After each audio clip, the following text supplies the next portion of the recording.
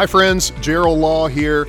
Welcome to the Love Lake Norman podcast. Love Lake Norman is a church in Cornelius, North Carolina, whose mission is to help people find and follow Jesus. You're about to hear a message that will be helpful and hopeful.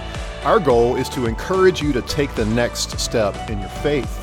Wherever you are, we want you to know that God has a plan and a purpose for you. Thanks for spending time with us today. We hope you enjoy this message. Today I want to tell you about one of our family members. We haven't really talked about her very much, but when she was a baby, she actually never crawled. Like, she walked really early, which was really kind of cool. When she was like 8 or 9 weeks old, though, if you set her down on the floor, she would pee like all over the place, which was not great. When she got her first teeth, she would bite everything, just bite everything. Like, she would just bite your finger off. And so I'm excited today to introduce you to Molly.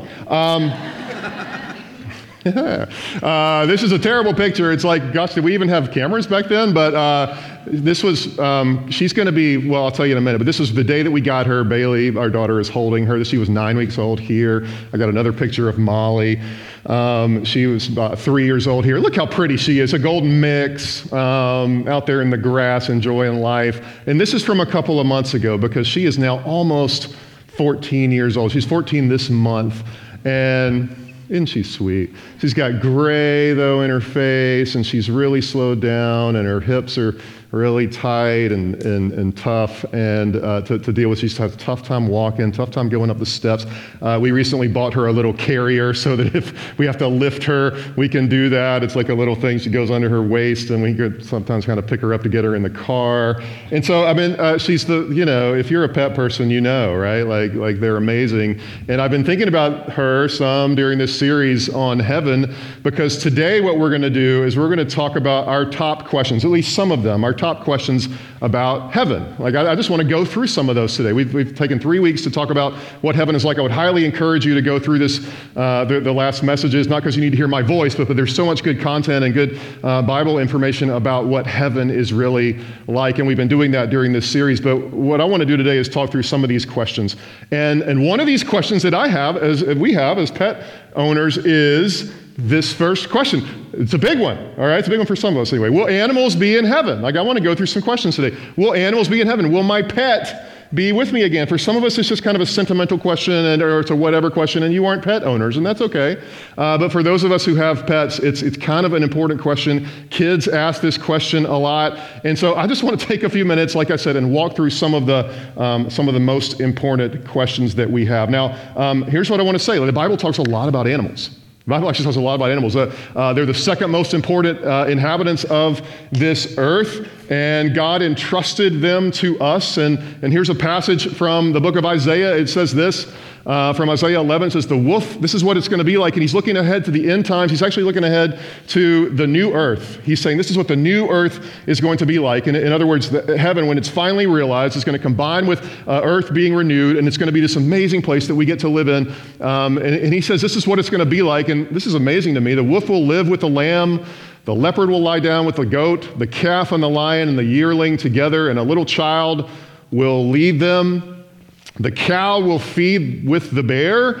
Their young will lie down together, and the lion will eat straw like the ox. And he goes on to say that this is why, I don't even understand this. The infant will play near the cobra's den. That doesn't seem safe. It seems kind of awful, but the young child will put his hand into the viper's nest, and he won't get bit. He was saying, they will neither harm nor destroy on all my holy mountain, for the earth will be filled with the knowledge of the Lord as the waters cover the sea. And so it's this idea that eternity, is going to include mankind and actually animals in a redeemed earth. In Genesis 2, and I'm going to give you, by the way, a lot of scripture today. Just hang with me, because it's all really important, and there's so much to say. Genesis 2, the Lord God had formed out of the ground. Okay, so out of the ground he formed all the wild animals and all the birds in the sky. He brought them to the man to see what he would name them. And whatever the man called each living creature, that was its name. And so animals and Adam were formed out of the ground. They were both actually formed out of the ground. And the early story in Genesis says that God breathed his spirit into Adam and gave him breath. and made him into a living being. That word in Hebrew is this word nephesh. Nephesh, and it's translated as a living being. He created Adam as a living being, and in other places it's actually translated soul. It's like that God infused into mankind his soul. Now, the interesting thing there is that same word, nephesh, is actually used for animals too. I mean, I'm not saying that animals have a human soul, like they don't, but it's interesting to think about. And likely, maybe they have like a non-human kind of soul. And I'm telling you, this is like from the scripture. Animals are important to the kingdom of God. They just are. We see them praising God. And like in Psalm 148, it says this, wild animals and all cattle, small creatures and flying birds, kings of the earth and all nations, you princes and all the rulers on earth. And then it says young men and women, old men and children. Let them praise, all of them, so the animals and all the people, let them praise the name of the Lord, for his name alone is exalted. His splendor is above the earth and the heavens. And so I don't know how this happens, but animals praise God. Like animals show God glory. In the book of Revelation 21, he says, I'm making all things new. I'm making all things new, Jesus says. That includes not only us, but it includes all the creatures around us. C.S. Lewis, we've been quoting a lot of C.S. Lewis, who was an amazing 20th century thinker who thought and wrote a lot about heaven. In his book, The Great Divorce, there's a woman named Sarah Smith, and she's a normal, average kind of person on earth, but when she's in heaven, she's like this amazing, incredible person. She's great in heaven, and it shows her, it depicts her as, Lewis decides to depict her as with all of the animals that she cared for on earth around her in heaven. Like he thought that they would be with her there. So I say yes, okay? I say yes, our pets will be with us in heaven. Okay, so I want to take on another, one of the most serious questions actually that there is about not just heaven, but about hell, okay? We've been talking a lot about heaven, but what about hell? What about hell? Let's talk about this. Let's talk about what the Bible says about this. AC/DC had something to say about this, the band. And that's going to be in your mind for the rest of the morning. Some of you, anyway, they said, I'm on the highway to hell. Okay, let's talk about it. None of us really want to believe in hell. I wish that it didn't exist, and this is one of those, out of anything that I wish didn't exist, it was this. But we tend to feel, but let's talk about what the Bible really says. We tend to think, well, all the good people are going to heaven, all the bad people are going to hell. That is not what the Bible talks about when it talks about hell. Jesus spoke a lot about it. In fact, he spoke more than anyone else in the Bible about the existence of hell. And I'm going to share a few passages with you about what he said. In Matthew chapter 7, verse 13 and 14, here's what he says. He says, enter through the narrow gate, for wide is the gate and broad is the road that leads to destruction, and many enter through it. But small is the gate and narrow the road that leads to life. He says only a few find that. Only a few find it. Now, let me say this. What keeps us out of heaven? It's not God. It's us. In the book of Romans, chapter 3, Paul says it like this. He says, for all have sinned and fall short of the glory of God. And in the book of Isaiah, the prophet Isaiah says it like this too. He says that sin separates us from a relationship with God. He's so holy. He's so perfect that he can't allow sin in his presence. And so the point is this, that we cannot enter heaven as we are without God's help. Heaven is not our default destination, that there's a sin issue that had to be fixed. There's a sin issue that has to be fixed for us. Otherwise, our default destination is hell. That is a scriptural, biblical thing to say. It's not a popular thing to say, but it is what it says. And you and I, we need to know that we're going to heaven and not anywhere else. Like, we need to know that. So we're going to talk that through a little bit here today. There's some passages that I'm not going to read this morning that if you want to read these, you're welcome to. You take a snapshot of these or whatever if you want to do a little more reading on all the places that the Bible talks about this.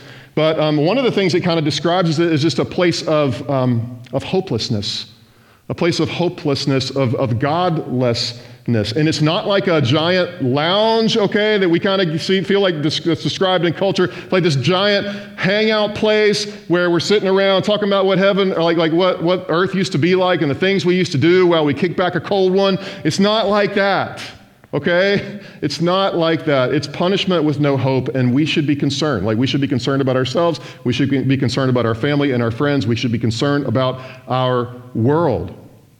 The thing about it is this: if we really understood God's holiness, if we really understood His holiness, and if we really had a handle on our own depravity, we'd be shocked that actually anyone was allowed into heaven.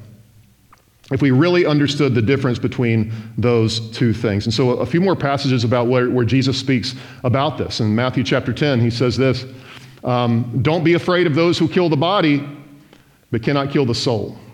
Rather, be afraid of the one who can destroy both soul and body in hell. Like I said, Jesus says more than anyone else in the Bible about the existence of hell. He also says this in Matthew 13, as the weeds are pulled up and burned in the fire, so it will be at the end of the age. The Son of Man will send out his angels, and they will weed out of his kingdom everything that causes sin and all who do evil.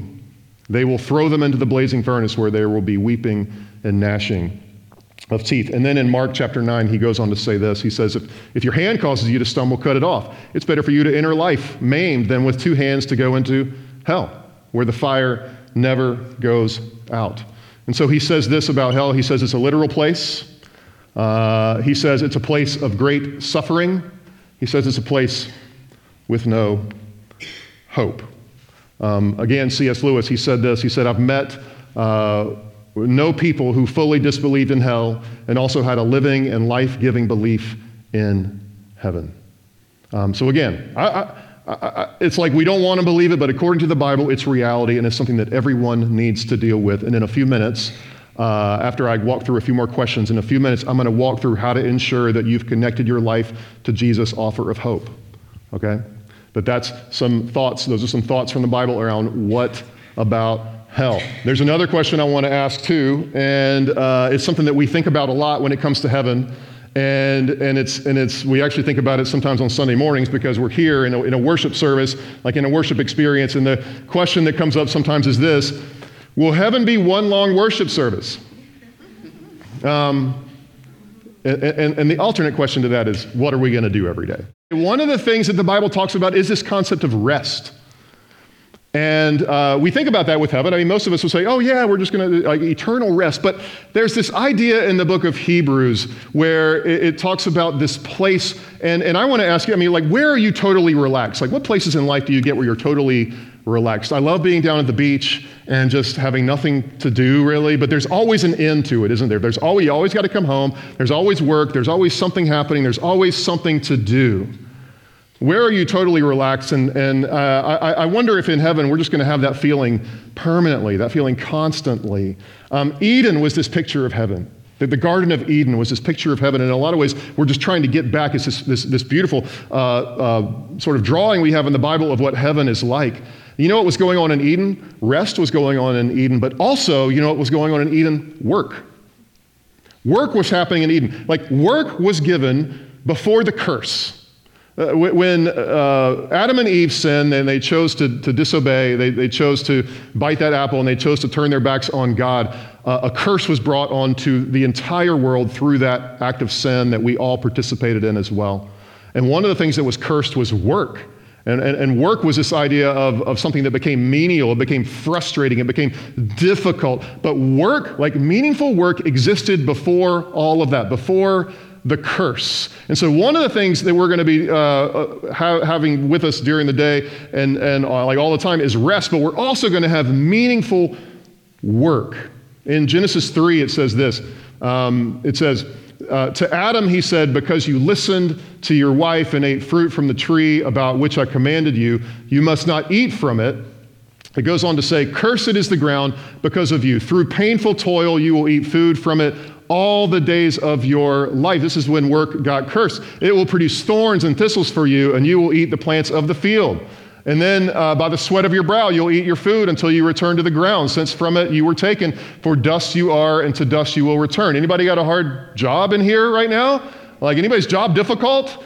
Anybody ever had a hard job? This is why, okay? This is why. Work was cursed, but it's not going to be that way forever.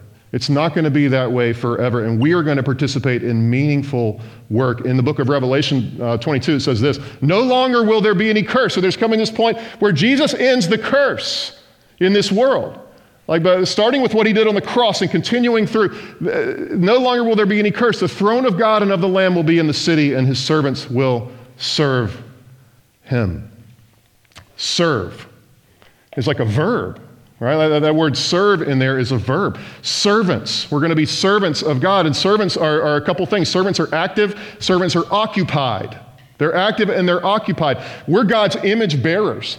Okay? You are God's image bearer. His fingerprint is on your life. He is the creator. You know what that means? You have the image of the creator on your life. That means that you are a creative person by nature. And you might go, oh, I'm not creative. I can't. That's not true. You might not be able to paint an incredible masterpiece on this ceiling right here, all right? But you can do creative things because God's the creator. So you don't have a choice in that matter. You are creative. We're all creators. I get great joy when I work during the week and great joy when I write. And it's not always easy. Sometimes it's hard and it's not always fun, but it's rewarding. We're all creators. And that is going to be something that we hang on to that happens in heaven. In fact, there's this parable that Jesus tells about a guy who was working, and he talks about kind of when he gets to the end of his life, what happens, and he says this. Jesus says, well, you got to the end of your life. Well done, good and faithful servant. You've been faithful with a few things. I will put you in charge of many things. Come and share in your master's happiness. And he's talking about that at the end of his days, like after he's gone. He's saying you're going to have even more to do. You're going to have even more responsibility, and it's going to be an amazing kind of thing. It's going to be a joyful kind of thing. It's going to be something you want to do.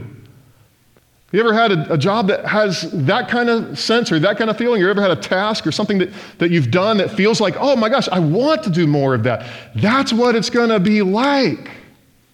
That's what it's going to be like. And I love that idea that there's always going to be another thing to do. There's always going to be an adventure to have. And those are the things that are ahead of us. You'll always have creative work to do. Like, we've been given this, we're going to be given things to build and to develop, and we're going to be able to plant and develop things as we see fit, even to a greater degree than here. Will heaven be one long worship service? No. Will we worship God there? Yes. Will it be one long service that we sit in and we feel like we're bored? No. I think there's this idea sometimes that, oh my gosh, it just sounds so boring, like heaven. And those are the cultural descriptions that we have. But none of those are accurate. None of those are accurate. Let me ask another question here too. And I'll just say a few things about this. What will our bodies be like? What will our bodies be like in heaven? Well, what the Bible says is this, that we're going to have actually real physical bodies, free from the curse though. Like free from the curse. So we're not just going to be a spirit floating around. We're going to have real physical bodies. I don't know how that's going to work. It says that these are going to be redeemed, restored bodies. I mean, can I get an amen? Like, for my breaking down body people around here, my eyes are getting worse and worse. Like, I had to get readers recently. Like readers. I should have them with me now. There's going to be probably a couple weeks I won't even be able to see this. Okay? Our bodies are breaking down, but they're going to be renewed. There's this promise that they're going to be restored, they're going to be renewed. And we haven't yet seen anyone who's not under the curse. If you think someone in your life is really beautiful, or they think about the most beautiful person you've ever seen, you've still just seen somebody who's living under the curse, okay? And it's just going to be different. We'll still have uniqueness about us. We'll still have skin color. We'll still have racial identity. We'll also have health and energy and freedom and strength and no disease and no cancer and none of that stuff. And it's going to be amazing. Just a few thoughts on what our bodies will be like. Let me ask another question. Will there be marriage and families and friends in heaven? How will we relate to each other? Well, being in heaven, being in the new earth that we're talking about, it doesn't erase history. It doesn't erase your memory. It doesn't erase those kind of things. And it doesn't minimize that we were members of families here, that we're members of families here. So my daughter and my daughters, my sons, my parents, they're always going to be those people to me. In fact, we'll just have more family. Like our family will kind of be like our best friends, and our friends are going to be like our family, and it's just going to be more family together, and it's going to be amazing.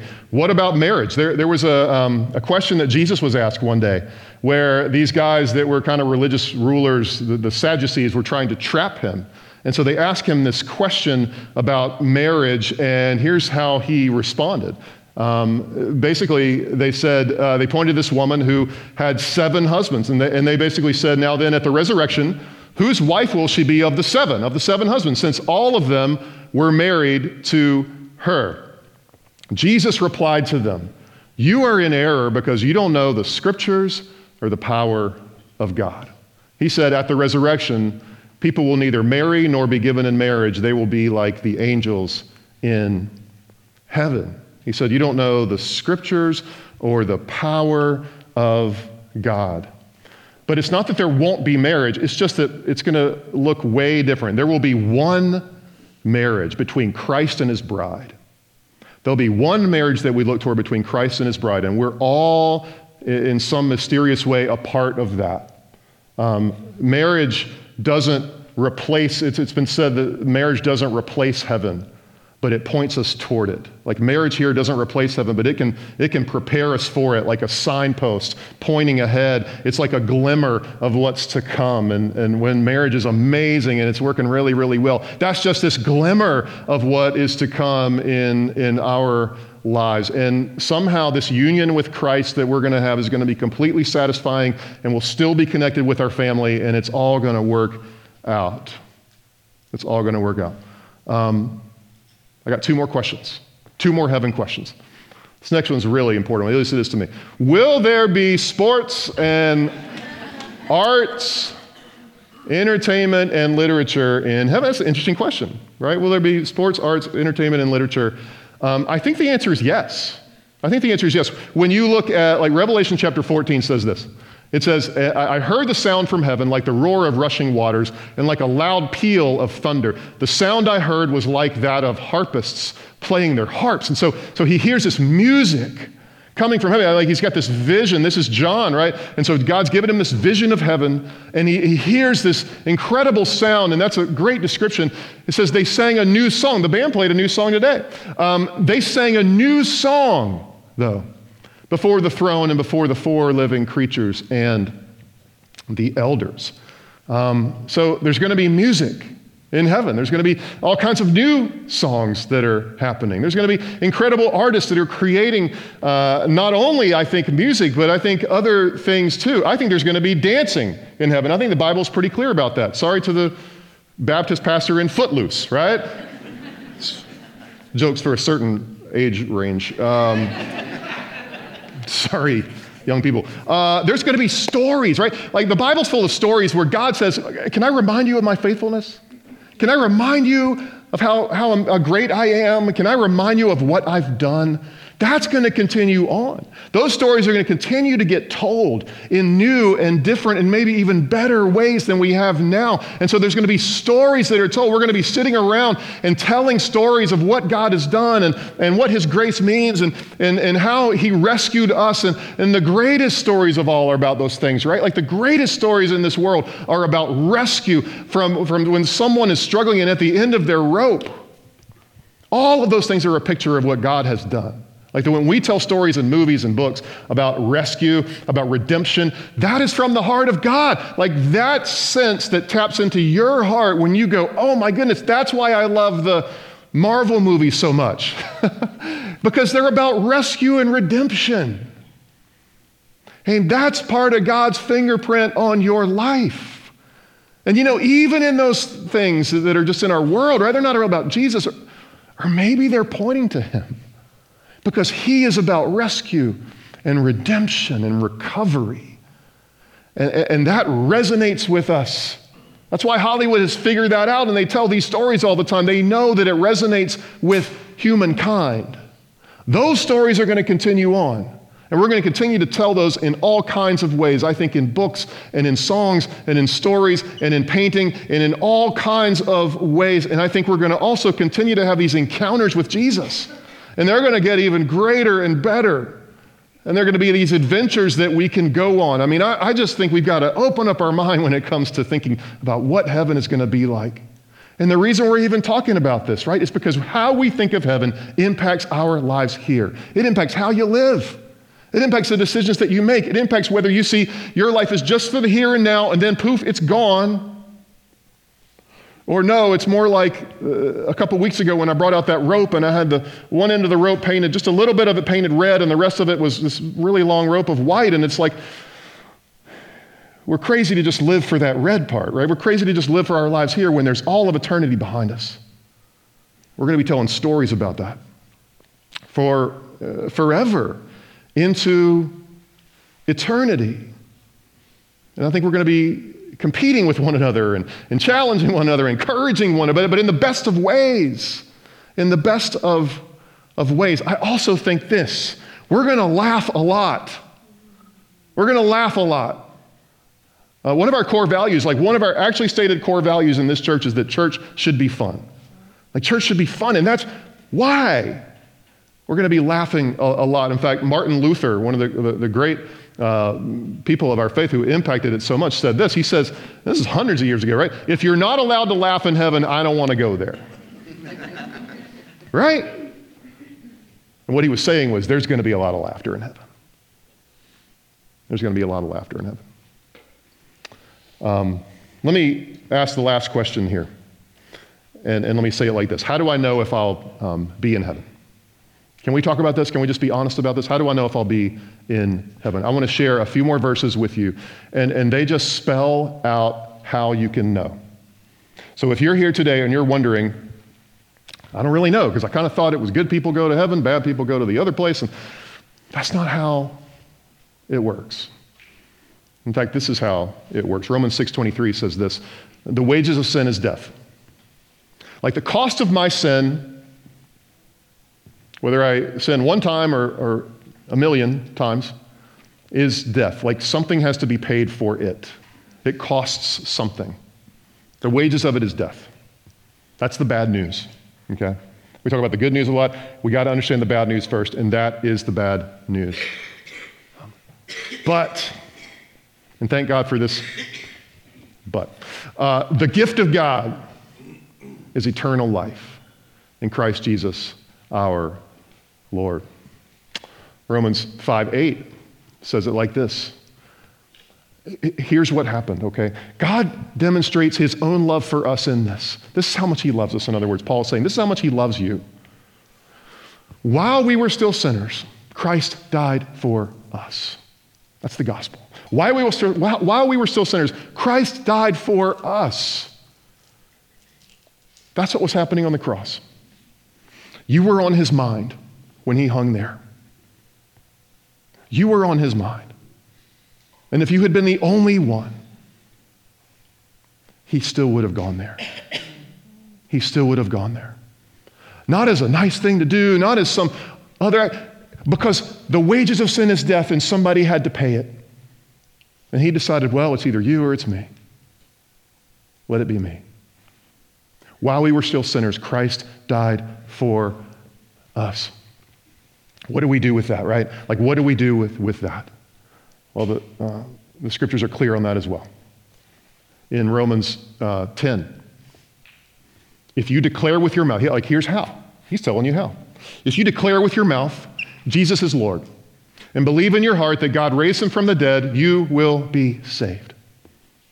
It's not if you take this class and figure these things out. If you memorize these verses, it's not if you do more good things than bad things, or if you're a little better than your neighbor, or well, at least I'm not Jeffrey. I mean, I know I'm not like Mother Teresa, but I'm not Jeffrey Dahmer either. So I'm sort of in the middle there. None of that. If you declare with your mouth, Jesus is Lord, and you believe in your heart that God raised him from the dead, you will be saved. That's it. That's it. That's it. And then one more verse. Therefore, since we've been justified through faith, that's the justification through faith, that last verse, that declaration of faith, and then your justification with God happens as a result. Since we've been justified through faith, we have peace with God through our Lord Jesus Christ. So I want to give you an opportunity to simply respond. Can we go back to the verse, Jerry? Romans 10, or 5:8, sorry. If you declare with your mouth, Romans 10. If you declare with your mouth that Jesus is Lord and believe in your heart that God raised him from the dead, you will be saved.